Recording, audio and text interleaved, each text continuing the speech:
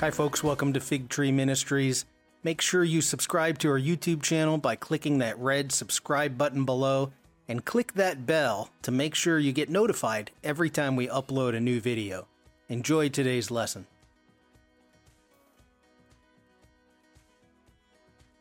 All right, so once again, Sea of Galilee, part 6.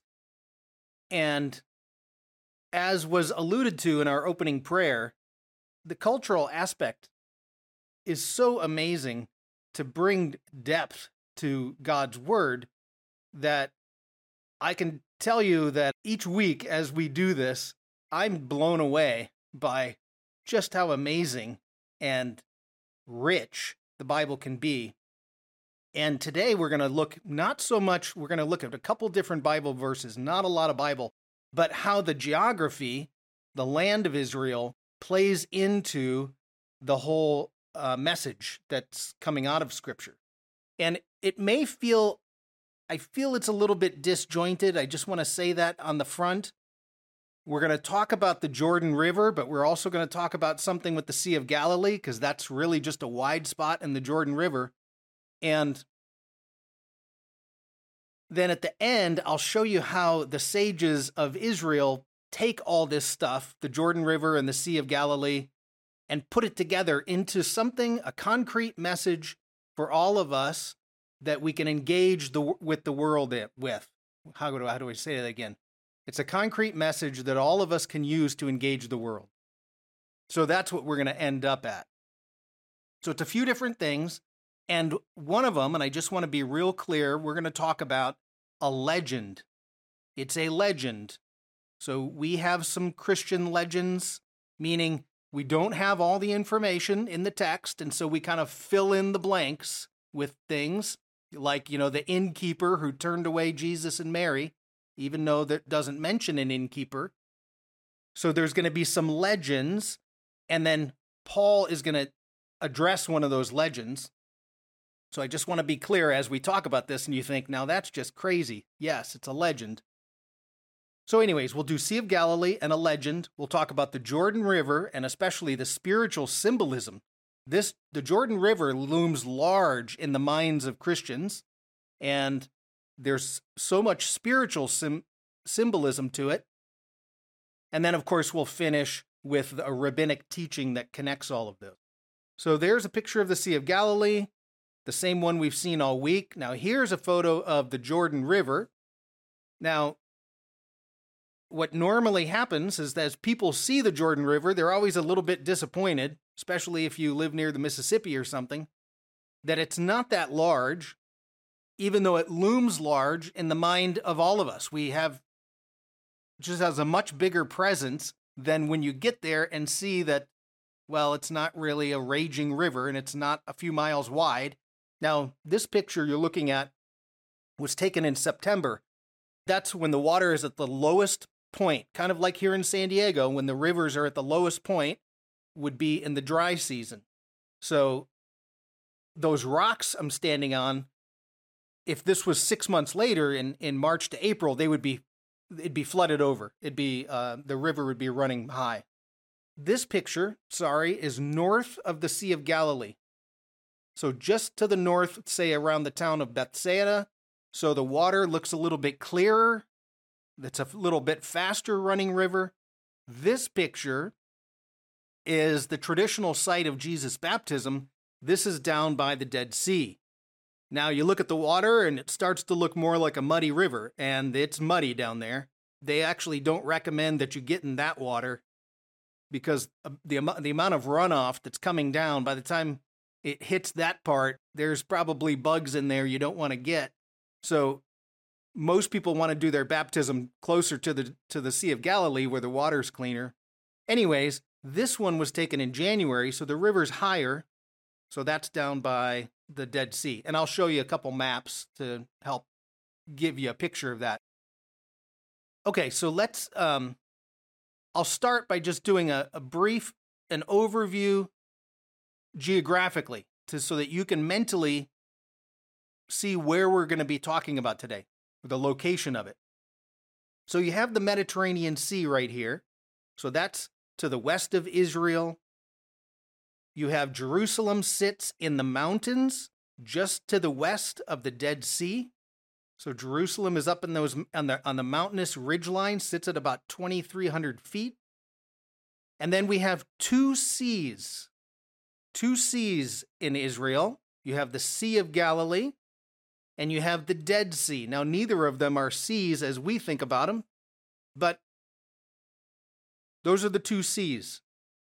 And what they share in common is the Jordan River. Up here in the north, in the very northern part of Israel, is a mountain called Mount Hermon. And I'll show you a picture of it in a minute. But Mount Hermon is the mountain that the snow melts and seeps down through the rocks. It comes out in springs. I'll show you pictures in a minute. And it begins the Jordan River. So the Jordan River starts at the base of Mount Hermon to the north. It then runs pretty much straight south down what's called the Rift Valley, through the Sea of Galilee, and into the Dead Sea, where it ends. The Dead Sea is the lowest place on earth. The water doesn't run out of there. Now, just that picture right there, it's 120 miles. And you think, well, that's not a huge river. It only goes from the north of Israel down to the Dead Sea. Again, it's kind of like this idea of the Jordan River lives bigger in our minds than it actually is. It's a fairly short river.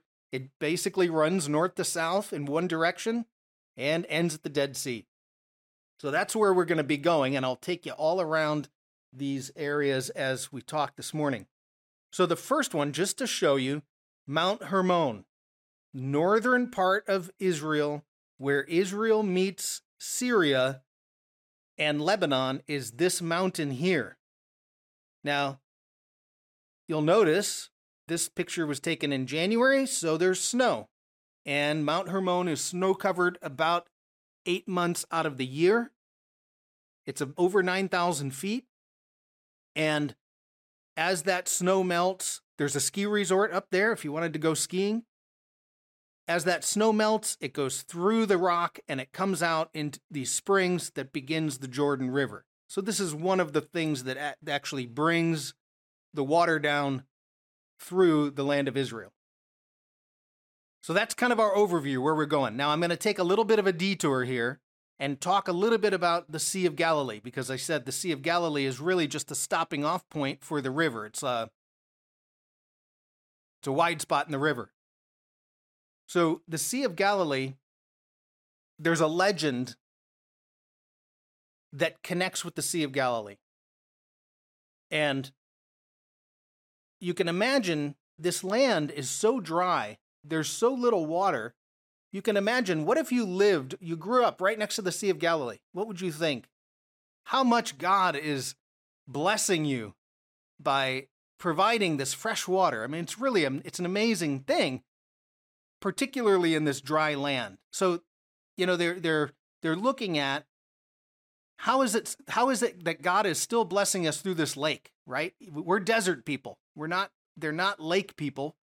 Us who come from Northern Europe, we're water people. We're used to the water. So there's going to be a legend that's going to go into the blessings of the Sea of Galilee, and then Paul is going to address that legend. So I just want to show you that about the Sea of Galilee. Now, one thing that's cool, this is a complete aside. This is bonus material. Notice in this picture, if you can see in the foreground of this picture, right here, it's a sheep pen.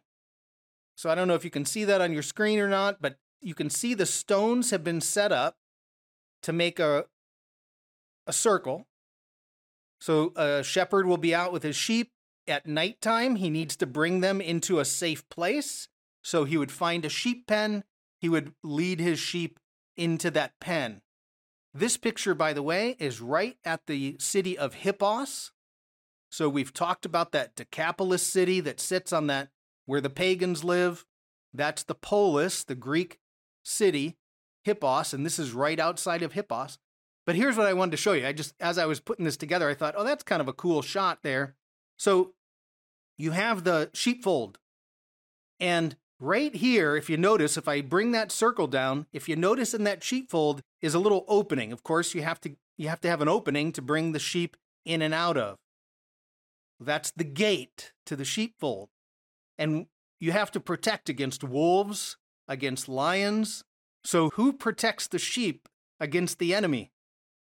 Well, the shepherd does. And so one of the things the shepherd does would sleep in the gate.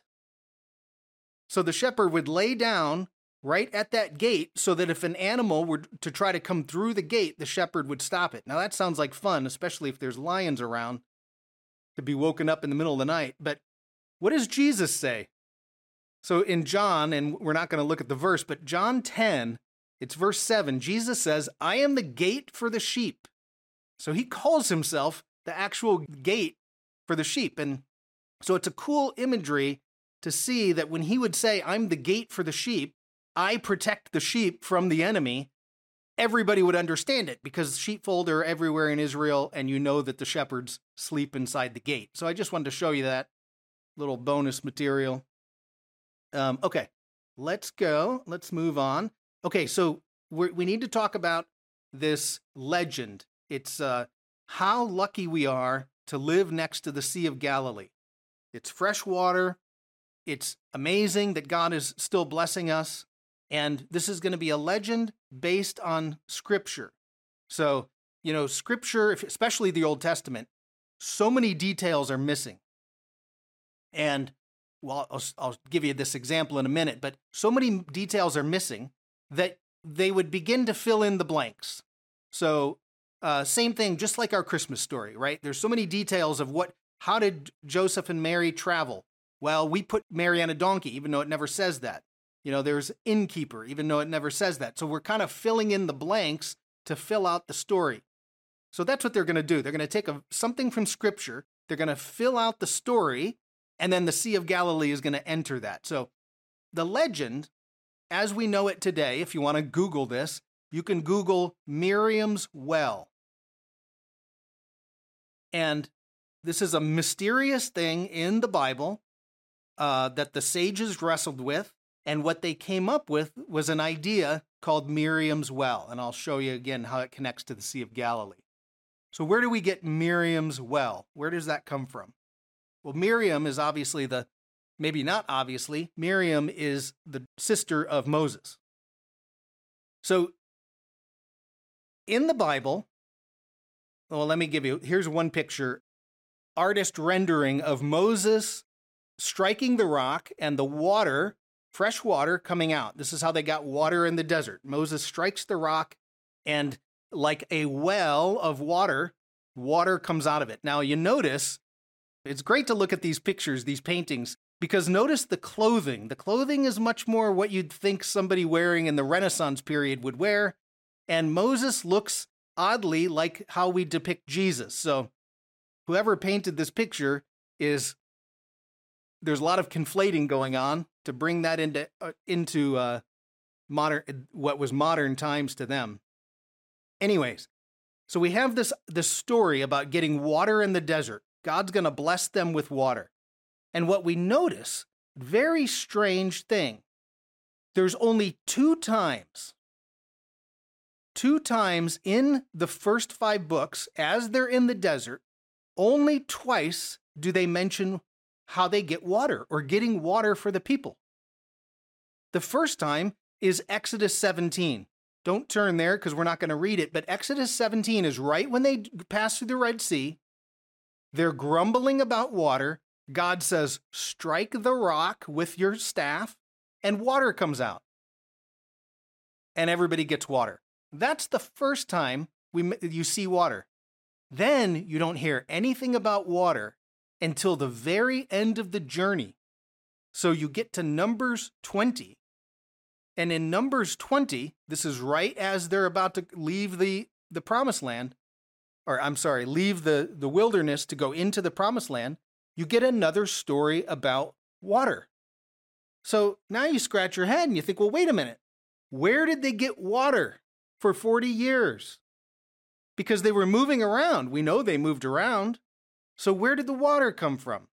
And this is where it's built out that it's going to connect, and we're going to connect it to Miriam in a minute, but it's built out to a legend that is called Miriam's well. And it's based on God is blessing the Israelites based on the merits of Miriam. That's how they view it. Okay, so let's go. Here's what I want you to do. Turn to Numbers 20, because we want to at least read a little bit of this and see how we're going to connect it to Miriam, and then talk about the blessing of water that's coming out of God blessing them with water. And what else does that? It's not just the symbolism of water that you drink, it's something else. It's spiritual drink, just like the manna from heaven. All right, so Numbers 20. And I'm going to start, well, I put on the screen verse 3, but I'm actually going to start in verse 2. So skip verse 1 for a second, and I'll come back to that, and we're going to look at verse 2. So as I said, the very first time they grumbled about water was Exodus 17, right as they had come out, as they had passed the Red Sea, and they're on their way to Mount Sinai. So Numbers 20, verse 2 says this: "Now there was no water for the community." Now what happened? Where did the water go? So they apparently had water, and now there's no water for the community. And the people gathered in opposition to Moses and Aaron. They quarreled with Moses and said, "If only we had died when our brothers fell dead before the Lord. Why did you bring the Lord's community into his wilderness? That we and our livestock should die here?" Kind of sounds like Jonah from last week. "Why did you bring us up out of Egypt to this terrible place? It has no grain or figs, grapevines or pomegranates, and there is no water to drink." Now, see, we don't read our Bible this way, but if we had our Torah, the first 5 books, memorized, you would know, well, that's a strange question, because they've had water for 40 years. Where did the water go?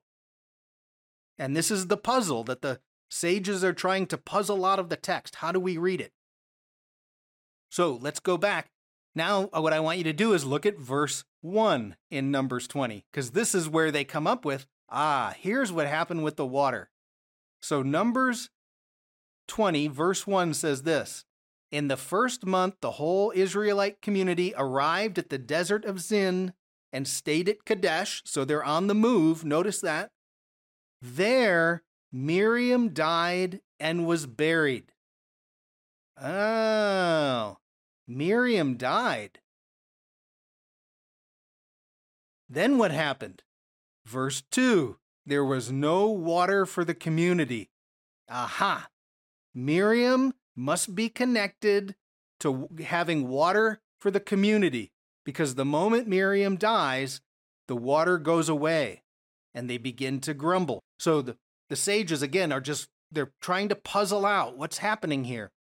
And they say, aha, when Miriam died, the water that they had been receiving disappeared. Now the question, and this is the really tough part, is how did they get water the whole time? Well, what they came up with was that the rock from Exodus 17 that Moses had struck and gave them water actually moved with them in the wilderness. It followed them along. Everywhere they went, this rock would follow along with them. Or some people call it a well, because it became, and every time they stopped, this rock would sit there, and just like a well, water would pull up. Now that's crazy. We know that's obviously not literal, but they're trying to explain God's blessings on them. So this rock that moved with them through the wilderness and followed them along, and then Miriam dies and the rock no longer puts out water or disappears. And so Moses has to go through the whole process again. So this is what we call then Miriam's well, is how they named it. It's a rock or it's a well. Now it's not just the physical water that you drink, it's the spiritual water, just like the manna from heaven. So there's something about it that's both spiritually edifying and for the physical body edifying. All right, so Miriam's well, where do we find this? Just so you know, I'm going to give you the reference, a reference. So this is one book that you can find this whole story in. You can find it a number of places, but this book collects all these legends and then summarizes them. So this is a book called The Legends of the Jews. It's by Louis Ginzberg, not the same Ginsberg that we had mentioned a few weeks ago. Oh, wait, I'm sorry. Same Ginsberg that we mentioned a few weeks ago, but someone in the class had mentioned a different Ginsberg. So this book called Legends of the Jews goes through step by step all the stories from the Old Testament, and then where you have different legends that are built in. And what's intriguing about all of this is you then can see how the New Testament writers are often engaging not just the story that's written in the Old Testament, but they're engaging what the common thinking about that story was in what we would call the legends. What do we think about that story? And so Paul might engage that, or Peter might engage something from there, something that's collectively known but isn't in our Old Testament. So this is a great book. Lots of New Testament references in this, including when he talks about Miriam's well, he's going to mention Paul's writing, which I'll show you in a minute. Okay, so back to Miriam's well. It's a rock or a well that moved along with them in the desert. Now that just sounds ludicrous, but this is how they explained where they got where they got water for 40 years, even while they're moving. So let me show you the quote, first of all, from the rabbinic writings. So the quote, I put it on your sheet because you probably don't have this accessible. So the rabbinic writing says this: thereafter, the water-giving rock, so the water-giving rock, that's the rock that moved with them, accompanied the children of Israel throughout their wanderings in the desert. That's the rabbinic writing. Now, let's compare that to Paul. So I want you to turn in your Bible to 1 Corinthians 10, and then we're going to look at verses 3 and 4, because Paul is going to use this same legend to address his audience in Corinth to tell them something about Jesus. So he's engaging the common thinking of a first century Jewish community. What would they know about the story in the desert? So 1 Corinthians 10, verses 3 and 4. Okay, so 1 Corinthians 10, verse 3. Speaking of those who were with Moses in the desert, they all ate the same spiritual food, that's the manna that God provided them, and drank the same spiritual drink, for they drank from the spiritual rock that accompanied them. What's the spiritual rock? That's Miriam's well. And then Paul says, aha, now that I'm engaging you in our own legends, now I'm going to tell you how that relates to Jesus. And then he says, and that rock was Christ. So the spiritual blessing that you received in the form of water, but also the spiritual metaphor that accompanied you the whole way in the desert was Jesus, is what basically Paul is saying, the Christ. So, but I want you to see how Paul engages a legend here. He's engaging something that everybody knows about that doesn't show up when you read the Exodus story. But if you start to puzzle out, well, where did they get water, as we pay attention to how long the gap between the complaints about water, you could see that they're going to draw some story about it. The question that's obviously going through your mind is, what does this have to do with the Sea of Galilee, right? So the next question became, when they got to the promised land, what happened to that rock? If this rock followed them for 40 years in the desert, they get to the promised land, where did the rock go? That's the question, right? Well, one of the answers is it went right here to the Sea of Galilee. And so there's a couple different rabbinic writings that talk about if you go down to the Sea of Galilee and you look in at a certain spot, you can see Miriam's well. That the well, that rock that followed them through the desert, that provided them with the blessings from God, the spiritual blessings, ended up right here in Galilee, and it's still providing spiritual blessings for us today. That's the point. So I did put a quote on at the bottom of your sheet, number 5. There's a quote, and you can find that quote in Legends of the Jews. It says, "Upon the entrance to the Holy Land, this well disappeared and was hidden in a certain spot of the Sea of Tiberias." That's the Sea of Galilee. What's the point, though? We've got these blessings from the water that's right here. Where did the water come from? How is God still blessing us? Now, they're not asking literal questions. They're asking the spiritual questions. It's spiritual water. And the fact is, God's blessing of spiritual water is still there with them, right? It's right there with us. It's your way of saying God is still blessing us today. And we could say the same thing, as we walk through the different deserts of life, as deserts are always presenting themselves to us, the moments when things seem to go into chaos, when you grow weary on your walk and you're thirsty and you need to be refreshed, that there is a spiritual rock that moves along with you. We call him Jesus, and he will refresh you on your journey. He will provide the spiritual water that you need. So it's metaphor, but it's a really cool way to connect the Sea of Galilee to the Bible, or to the Bible as far as the Old Testament, and how God is blessing you. So I hope that was clear enough. I think it's just cool how they mine out from the Old Testament these little teeny details that we would never even think about, and then bring it into their world to say, and God's still blessing us today. So, okay, that was part 1, Sea of Galilee. Now, you can turn your sheet over if you have it. You go to the back side, and we're going to totally switch gears, and we're going to go to the Jordan River. Now, again, so many events happen around this Jordan River. Very important for us to then take a close look at what's going on. Okay, back to this map. Let me just show you real quick. You have Mount Hermon. I'll show you pictures of all of this in a minute. You have Mount Hermon in the north. This is where all the headwaters of the Jordan River start. It heads south for about 30 miles into the Sea of Galilee. You have the Sea of Galilee, and then the water comes out of the Sea of Galilee, flows down through that Rift Valley into the Dead Sea, and then it stops. Just ends at the Dead Sea. So that's the path of the Jordan River that we're following. So let me show you a couple photos of this.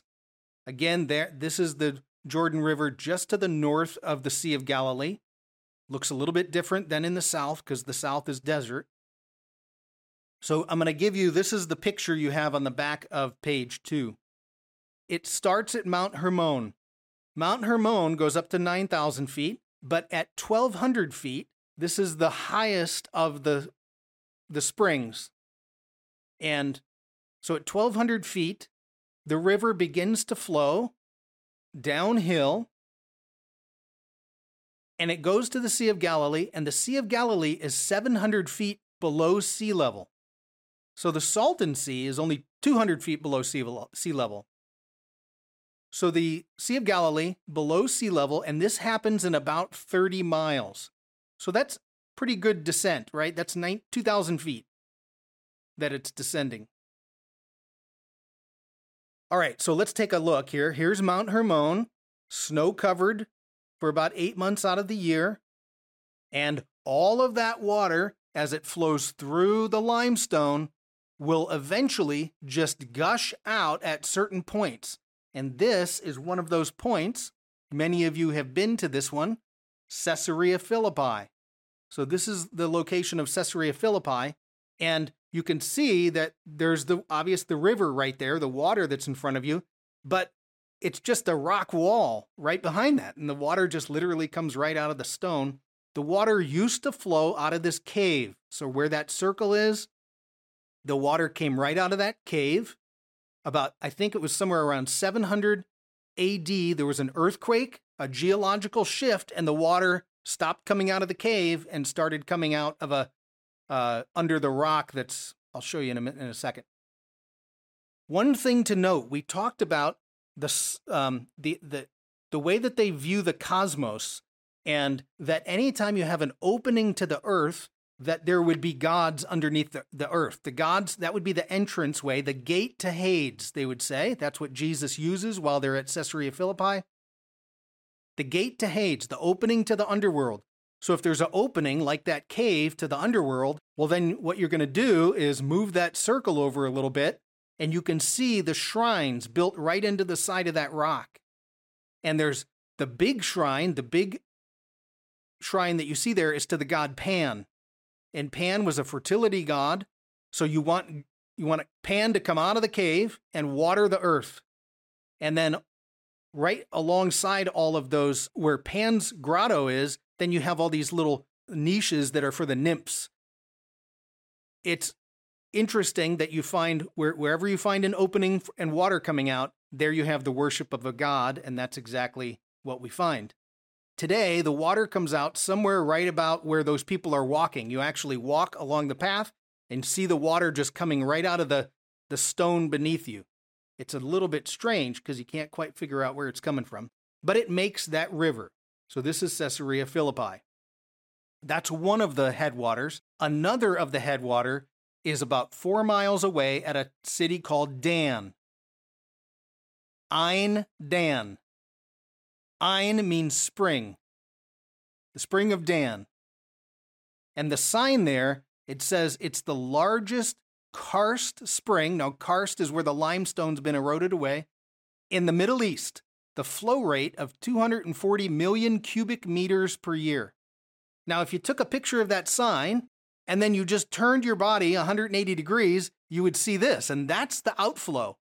So with that, they're talking about that spring outflow. Just looks like a puddle, but that puddle turns into a heck of a river, and there's water just gurgling out of that.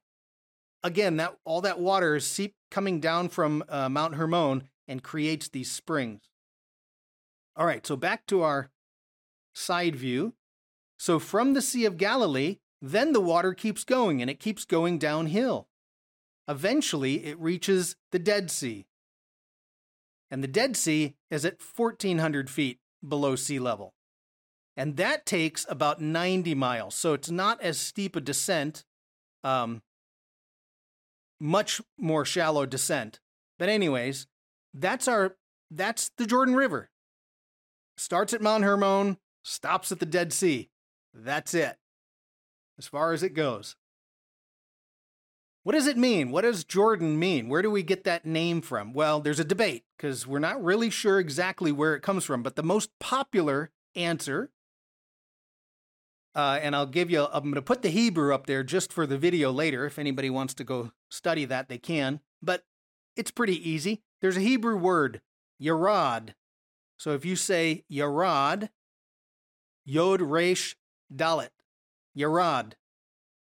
Yarad means to descend. Hebrew is based on verbs. Hebrew is all about action. If you find a name, look at what the verb root is, because it tells you what the action is. So what's Jesus's Jewish root to his name, Yeshua? Well, Yesha is salvation. So his verb for his own name is salvation. And what is Jesus? He is the salvation. He's God's salvation. So yarad, the verb, to descend. If we take the Hebrew then, and we add in our alphabet would be an N, a nun, you get the word Yarden. So from the root word to descend, you get Jordan. Now it obviously comes into English much different, but the Yarden. So the name, this is what many people think, is that the name of the river is the Descender, because it comes from the root verb to descend. Now, why? Why Descender? Is it because there's a pretty good descent from Mount Hermon down to the Dead Sea? That's one possibility. We don't know. Another possible answer to that is that to get to the river is very difficult. There's very steep descents to get from the surrounding plateaus around the river down to the actual water. So every time you want to get to the river, you have to descend to get to the river. So is that possibly why they call it a descender? We don't know. But those are the two most popular interpretations. So the Yarden, the descender, the river that descends. So the Jordan River, the most common depiction of the river in the Bible is as a boundary. So you notice it's the eastern boundary to the land of Israel, at least from the Dead Sea north. So it's a dividing line. You have to cross the Jordan to get somewhere. But what's a little strange about this is the Jordan River is not a big river, and it's so short, right? It's such a short river. So one thing we can study about the Jordan River is when the Israelites show up to the Promised Land, God leads them in a very particular direction that forces them to cross the Jordan. So if I put up the map again, you'll all remember the story as Joshua is leading the Israelites into the Promised Land. The first place they go to is across from Jericho. And we notice that God brings them up the eastern side of the Dead Sea, but then they have to cross a river. And the river, by the way, as I'll show you in a minute, is at flood stage because it's springtime. It's time for the Passover, just like next week is the Passover. It becomes now a strange thing. Well, wait a minute, God. If you wanted to bring your people into the Promised Land, why not just go up this side of the river? Why not go past Beersheba and Hebron? I mean, Hebron is where Abraham, Isaac, and Jacob are buried. Why not go that direction? Why bring them around the Dead Sea so that you must cross a river? And not only a river, but a river that's at flood stage. This is Joshua 3:15. Now the Jordan is at flood stage during harvest. So there's something bigger going on. There's an object lesson. There's more to the story than just the narrative they had to cross a river. God led them to the point where they have to cross a river at flood stage to teach them a lesson. And this is what we're going to do next week because it's such a cool lesson. To realize there's much more to the story. You could have just as easily not crossed the river. Or if it's at flood stage, just wait 6 months and the river would be down. It's much easier to go across. Why does God force them to go across at flood stage? Not only does the Jordan River have geographical boundaries, but it's a spiritual metaphor. Think of all the songs that are written about crossing the Jordan River. There's one more river to cross. The metaphor that we use to go to heaven is to cross the Jordan River. I remember a funeral I was at, and I'll tell you more about it later, a funeral where the person giving the eulogy was saying, I see a man across the river, and he's going to heal you. And it was just this really cool message because that's the spiritual metaphor. You have to go through some sort of boundary in order to transition to something bigger. So when they come into the Promised Land, you take them through a watery boundary that causes them to transition into a new being, a new creation. They've made it to the Promised Land. They're no longer, it's like a graduation ceremony. So it's a spiritual metaphor, and it's probably more in our minds the spiritual metaphor. It's Jesus who goes down to the Jordan to be baptized. It's the crossing of the Jordan. It's anyways, the spiritual metaphor is very important of the Jordan River. It's a barrier, and we'll do this next week because it's such a cool way to think about the points in our life when we transition into something new, a new creation. Okay, final piece, and this is going to seem, well, I'll try to connect at least what we're saying today, and even if it seems a little bit strange. The sages of Israel love to take the concrete, the things that you can see, touch, smell, and bring them into some kind of life lesson. And so they do that with the Sea of Galilee. Now, I heard this when I was first in Israel with Ray Vanderlaan. I've read it a number of different places since then. But we call it the lesson of the two seas. How do we take the two seas of Israel, put them together, and bring a lesson to how we live in this world today. So it would look something like this.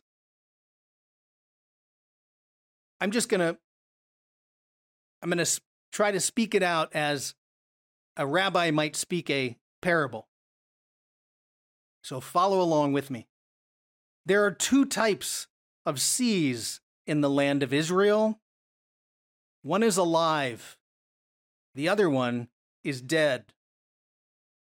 The alive one is fresh water. There are fish and plants and animals and people, and all of them thrive. The sea sustains life all around them in this dry and thirsty land. The second sea is full of salt, and it's dead. There's no fish, there's no animals, it's hot, it's inhospitable, and the people struggle to live there. And you might think now, what's the difference between these two seas? Well, it's not the Jordan River. The Jordan River flows into both of them. The difference is this. The Sea of Galilee, the alive sea, the freshwater sea, it not only receives the water of the Jordan River, but it freely gives back to the land as the water enters from the north and exits to the south. The Dead Sea, on the other hand, only receives. It only receives the water of the Jordan. It's selfish and it doesn't give anything away. There are two seas in the land of Israel. One is alive and one is dead. There are two types of people in the world. One is alive and one is dead. That is at least an introduction to the Jordan River and the Sea of Galilee.